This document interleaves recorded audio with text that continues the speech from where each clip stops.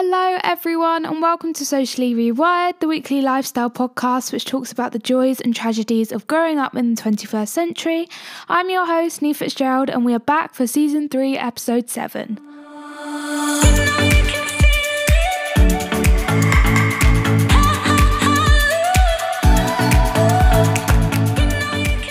Hi everyone, happy Sunday. How are we all? It's been a week. Return back to school, unfortunately. I know quite a few of you listening would have gone back or be going back on Monday, so I wish you all the best of luck and a smooth return. And if you went back this week, then thank God it's the weekend, because God, I only went back for 2 days, but that I was just exhausted and I wasn't used to getting up at 6:30. It had been 2 months at getting up at like 9 a.m. at the earliest. So it was an interesting one, but we've made it to the weekend. Can't believe I'm recording this and it's like 5 o'clock and I don't know how we got here, but we're here, ready to record the podcast. I want to get straight into the book I read this week / started last week, was The X Talk, which I've mentioned in a few episodes now that I was getting around to reading, and I finally finished it. It was sensational. I really, really enjoyed it. I thought the plot was amazing. I thought the characters were amazing.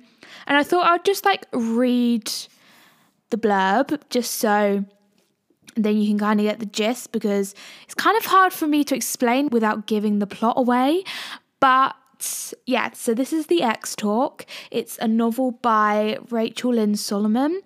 And yeah, okay, so public radio co-hosts navigate mixed signals in this sparkling romantic comedy debut. Shay Goldstein has been a producer at her Seattle public radio station for nearly a decade, and she can't imagine working anywhere else.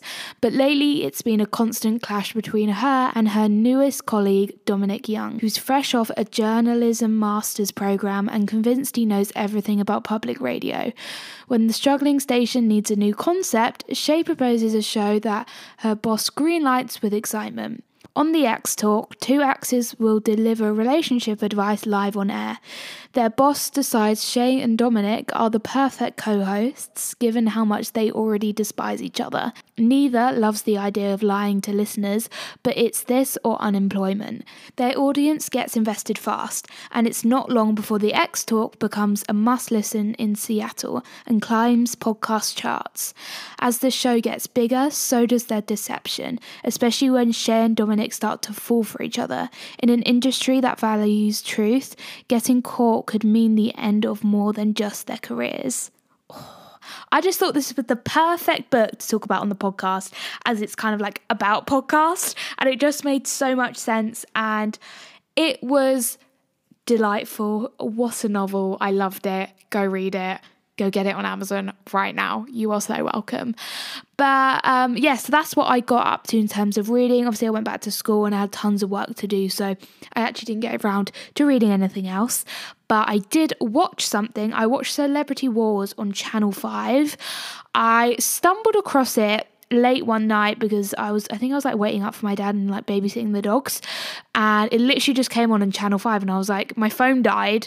Perfect timing, of course, and I was you know what, I'm going to watch it. It's basically about how The Sun, journalists, newspapers manipulate and construct celebrities, basically to build them up to eventually bring them back down, so as in destroy their career. It was extremely interesting, so let me give you a synopsis of what I could remember, or deconstruct the program. So it was focused on The Sun, and they interviewed a bunch of kind of ex-Sun journalists who had worked for kind of similar media outlets and newspapers and that kind of thing. And they also interviewed Ulrika Johnson, Kerry Katona, Danielle Westbrook, and the episode was also about Princess Diana as well. So very interesting. I honestly had never heard of anyone apart from Princess Diana before going into it, but I know of them now, so that's great. I think I was just born in the wrong generation to know about the other lot, but anyway, I know about them now, so all is well. readers love knowing that celebrities' lives are miserable. They love knowing that just because celebrities are rich doesn't mean they're happy, because it makes them feel better. The average Joe feels better when they know other people's life is worse than theirs. It's strange, but we've somehow got in a habit of feeling that way when celebrities are on a spiral or something. We always think, oh, at least my life isn't miserable like them, when actually it's so harmful for the actual person. And The Sun basically fed off of that. They fed off of the idea that readers love knowing their life isn't as bad as the people they're talking about in it. So they would absolutely build up to these celebrities to be like pop royalty and then slate them. And they basically said they were selling 10 times more copies, slating celebrities, than actually speaking positively about them. And what shocked me was that The Sun used to maybe still have, I don't know, in their main office, a whiteboard, and they basically had a hit list of which celebrities they would target and basically destroy their careers, which celebrities they were going to build up to look like these icons and eventually just break down into these bad influences. And it was just such a toxic kind of environment that they were working in, but the public fed into it so much because that was their form of entertainment. And when you put famous next to someone or call someone famous, it really kind of dehumanizes them. It doesn't make them feel like they're human, because their work looks a bit different to ours and their lifestyle looks a bit different. And The Sun really fed into, and I'm not saying just The Sun, I'm saying all kind of public tabloids really feed into that ideology because it works. It's successful. It's what gets them the most money. Like, why wouldn't you do that? But there's now kind of, you've seen a change with where, especially like my generation, have gotten very good at knowing what's real and what's fake. And so it's become harder to blur the lines, I think. But yeah, there was like paparazzi who did an interview and said how like, you know, celebrities needed them and they needed celebrities and they got paid and the celebrities got paid, and it kind of works out in everyone's favour until everything does go sour.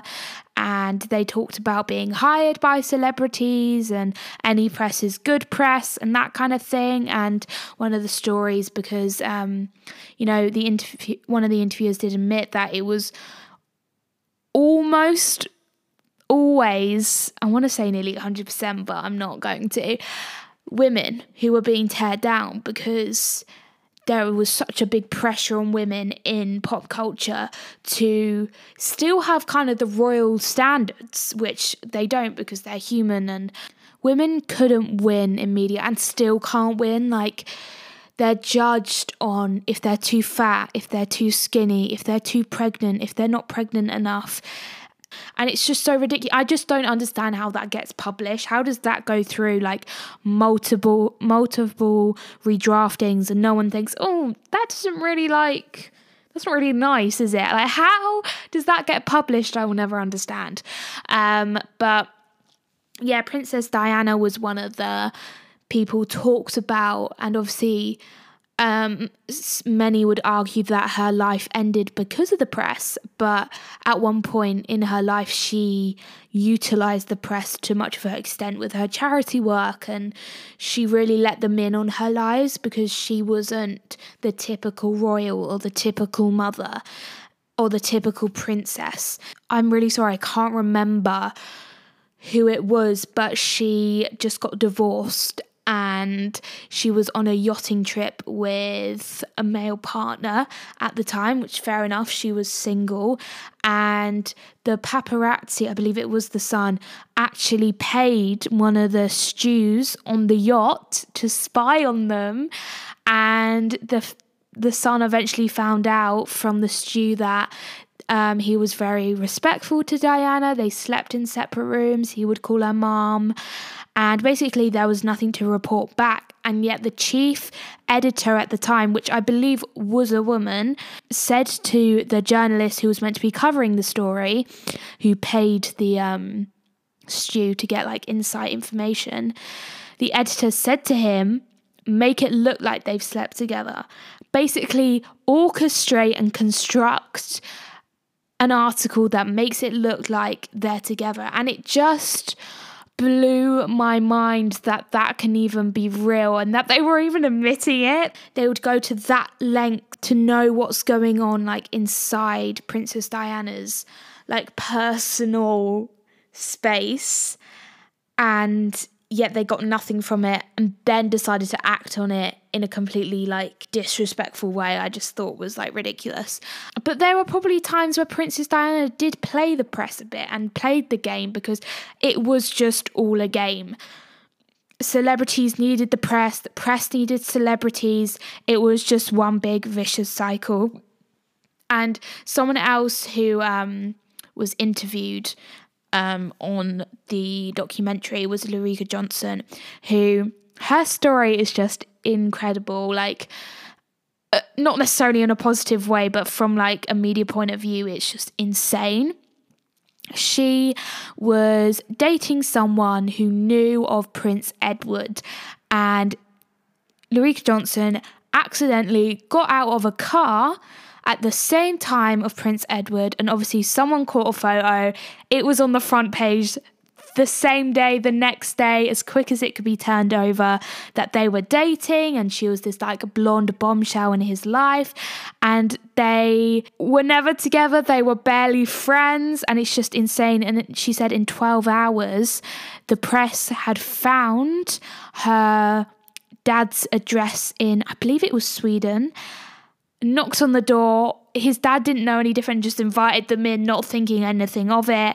It was just a massive story. She ended up being like the blonde bombshell of the UK. Like, she was the weather girl. She got hosting jobs, and it was just insane, her story. And I believe it was either at a wedding, her wedding, or a funeral, and her husband at the time noticed two guys sat in the church, and she had never seen them before. And it was actually two journalists, and they were like, not really an appropriate time to be spying on my life, because she had made an agreement with the press, and the press had made her career, so she felt like sharing bits of her life were a way to say thank you, I guess. But she had started to realise that there was no privacy anymore. And basically these two guys were journalists, and her husband asked them to leave, and they said, we'll leave, but we have a right to be here. Like, how insane for journalists to be like, we have a right to be in your lives. Honestly, ridiculous. Also, Kerry Katona and Daniela Westbrook were also big stars of the Sun and tabloid world, and they had been sucked into it, and they had signed themselves to the tabloid magazines and sold themselves, really. And they talked about very deep stuff, which was actually surprising. They both had careers, whether it was acting or whatever, and they had both, like, the press had brought them into this world of addiction, and they were heavily addicted to cocaine, which the press had very much talked about after building them up for so much and giving them all these brand deals and exposing them to fame. And they eventually realised, like Kerry and Daniela, that fame was the biggest addiction, and it kept drawing them back. The money, the pictures, the paps kept drawing them back, and that ended this spiral of drug addiction, which is just like crazy. And we've seen it with people like Amy Winehouse, and she was also talked about, and there's a photo of her when she was at her really dark moments. It was a paparazzi picture, and she had cuts on her feet, and the Sun had painted it out, the magazines had painted it out like she was like self-harming, when actually those cuts on her feet were from the paparazzi smashing her window wanting to get photos of her, and she had cut herself on the glass from the window, which is just absolutely insane that journalists would take someone at their darkest moments and publicize it and make it something so public when it really shouldn't need to be. And she obviously then eventually died, which I think backfired on them very much so. But it's just so sad seeing people that way. Luckily, some people do get out of it, but we see far too often people not being able to get out of it. And people signing deals, especially in the early days of the media, where if you saw someone on TV, they're a celebrity. Those kind of days, you didn't know what you were getting into. You didn't know how much power the press actually had in controlling your relationships, your career, just your personal value. You didn't know what you were getting into, especially back then. Now you have an idea. And it's this whole idea of you've basically sold yourself. Once you've signed yourself off to them, you are seen as no longer your property to tabloid magazines. And it's just such a toxic environment. And some journalists were saying that their kind of motto was only bad people need privacy to do bad things in, which I understand to a certain level, but everyone deserves privacy. Everyone deserves to not have every aspect of their life publicized, but there seems, especially over time, that line has just been like completely blurred, and it's just insane.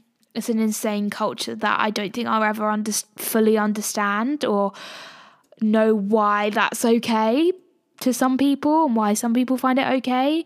But anyway, that was something I actually really wanted to talk about. So, oh my God, we're already 20 minutes in. How has that happened?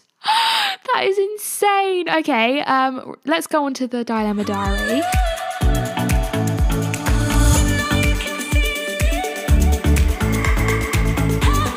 This is a segment on the show where I delve into your dilemmas in which you've sent in. If you'd like to send in a dilemma, you can do so via the anonymous form linked in the description of this podcast. What's great about this part of the show is that all dilemmas will stay anonymous, which makes the Dilemma Diary a safe place where we can talk about real life problems we might have, and it stays locked in the diary. Disclaimer, I do not claim to be a professional advice giver, problem solver, doctor, therapist. I'm actually far from the sort, which means please take what I say with a pinch of salt. Do get a second professional opinion on everything I talk about. Okay, let's get into the first dilemma.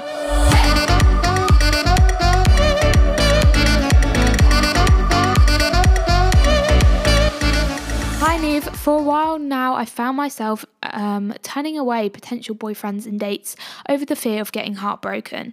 I know I'm only protecting myself, but I don't know how to break that barrier down.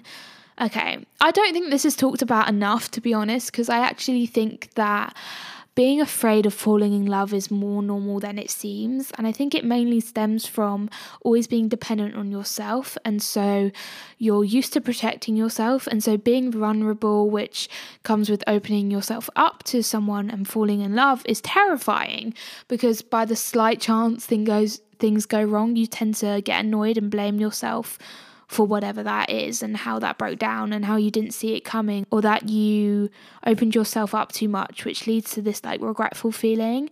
And also it follows similar ideologies of don't fix something that isn't broken. Like, why add someone else into the equation if you're doing what you think is okay on your own? And of course, like, your past relationships are going to set you up for how you go into the next relationship. So playing your cards close to your chest or not even on the table at all can be a reason to avoid getting into a relationship for fear of getting hurt.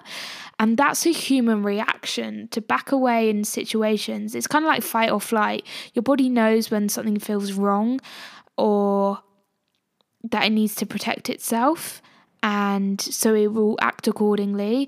And I think we're also scared of becoming blind to love, and the idea that we kind of lose a sense of reality when we fall in love. But in order to break your like protective barrier down. You have to trust yourself and tell yourself that whatever will happen, good or bad, will happen.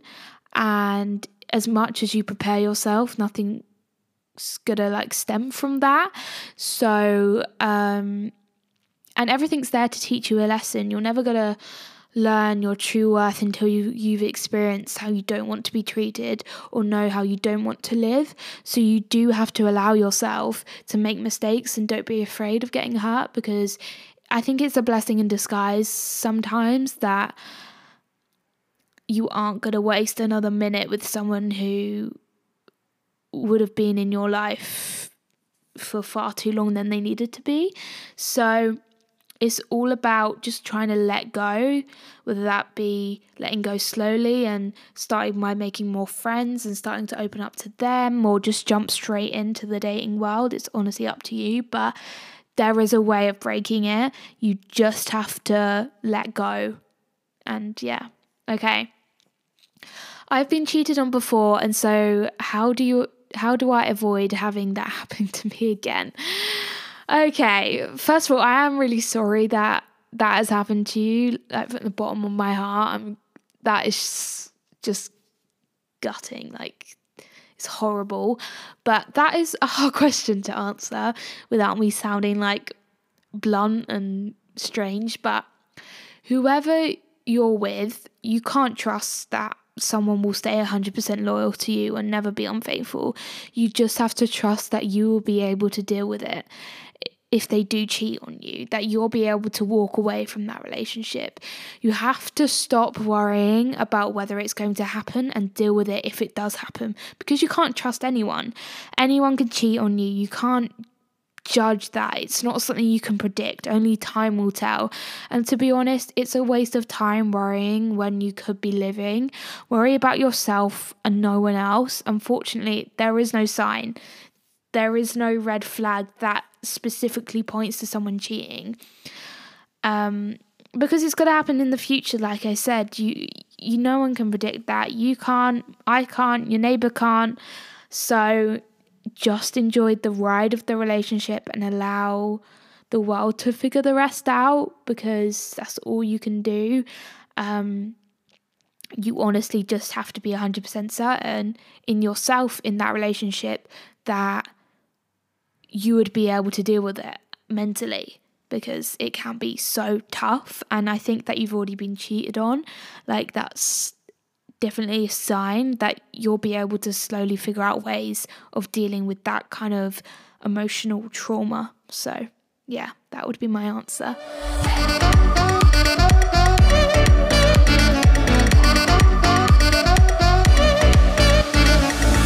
I have a jealous personality, and so when it comes to my boyfriend having female friends, I struggle sometimes with accepting that. What should I do? Okay. That's interesting. Let's break jealousy down. Jealousy is such a strange thing because it is usually rooted by different emotions, such as comparison, which is the most common one. Now, when it comes to a situation like this, you subconsciously find yourself comparing you to the friends of your boyfriends.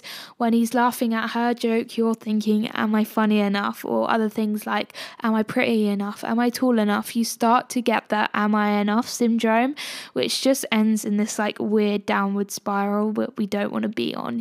You first need to establish that no matter who you are, what you look like, how much you know, you will never be top dog. There will always be someone better than you, someone prettier, someone more intelligent. So you really have to try and stop yourself from bringing this insecurity to the front of your mind, and you need to talk to your boyfriend and just describe how you're feeling. Don't say like you can't be friends with them, because that's not fair, but try and make him aware of what you're feeling. And you have to reassure yourself that if he wanted to be with his friends, like dating his friends, he would have dated them by now. But no, he decided to date you and not them. So have that in the forefront of your mind and realize it all kind of comes from comparison and not that like something's happening you don't know about it. So yeah, that's what I'd say to that one. Thank you so much for the dilemma.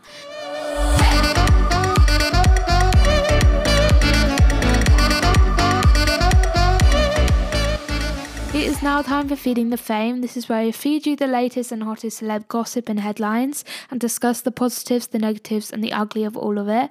As always, don't take any of these as facts. This is the internet after all. It's not the most dependable source and it never will be. So without further ado, let's get into it. Obviously, I talked a lot about celebrity culture in the beginning, so this is going to be a quick little section talking about what's new this week. It's been a big week for music with the release of Kanye West's new album Donda, which I'm yet to listen to, but I'm excited to do so and I have heard good things. Drake also released an album called Certified Lover Boy, which I have actually managed to listen to. I've only skimmed through it. Nothing's really stood out to me yet, to be honest, but I'm hoping it will grow on me. Ed Sheeran is set to release his second or third single, Shivers, from his Equals album, which I'm interested to see how that's going to sound and do. Ed just has a way to stay lingering in the charts for a very long time. He's cracked the code. Anyway, Finneas, who I've loved for a while. You would have heard me talk about Finneas and Claudia a bunch. I bet you're sick of me talking about them, but he released a new song called The 90s. I really like it. I really enjoyed the music video as well, actually. I thought it fitted in perfectly and the whole one take thing was really cool. And I'm very excited for his new album. I think it's going to be really good. Zoe and Alfie have welcomed their beautiful baby girl Ottilie into the world. 8-year-old Neve would probably be in tears right now. Them two are such a big part of my childhood, so seeing them develop into parents is magical, so congratulations to them. Big week for ABBA fans as they have, of course, reunited, released 2 new tracks and announced after 40 years they are releasing a new album on the 5th of November. I can't believe we're talking about dates in November. That's actually crazy. We are so close to the end of the year. That's so strange. But that is a roundup of all that's happened this week that I thought was most matched to you guys and what you want to hear. So that leads us to the end of the episode. Thank you so much for listening. Remember, you can send in your dilemmas or topics you would like me to talk about on the podcast via the anonymous Google form linked in the description of this podcast, and follow at Socially Rewired on Instagram. There's lots of fun stuff on there, so go check it out. And I'll see you in the next episode. Have a wonderful week. Bye.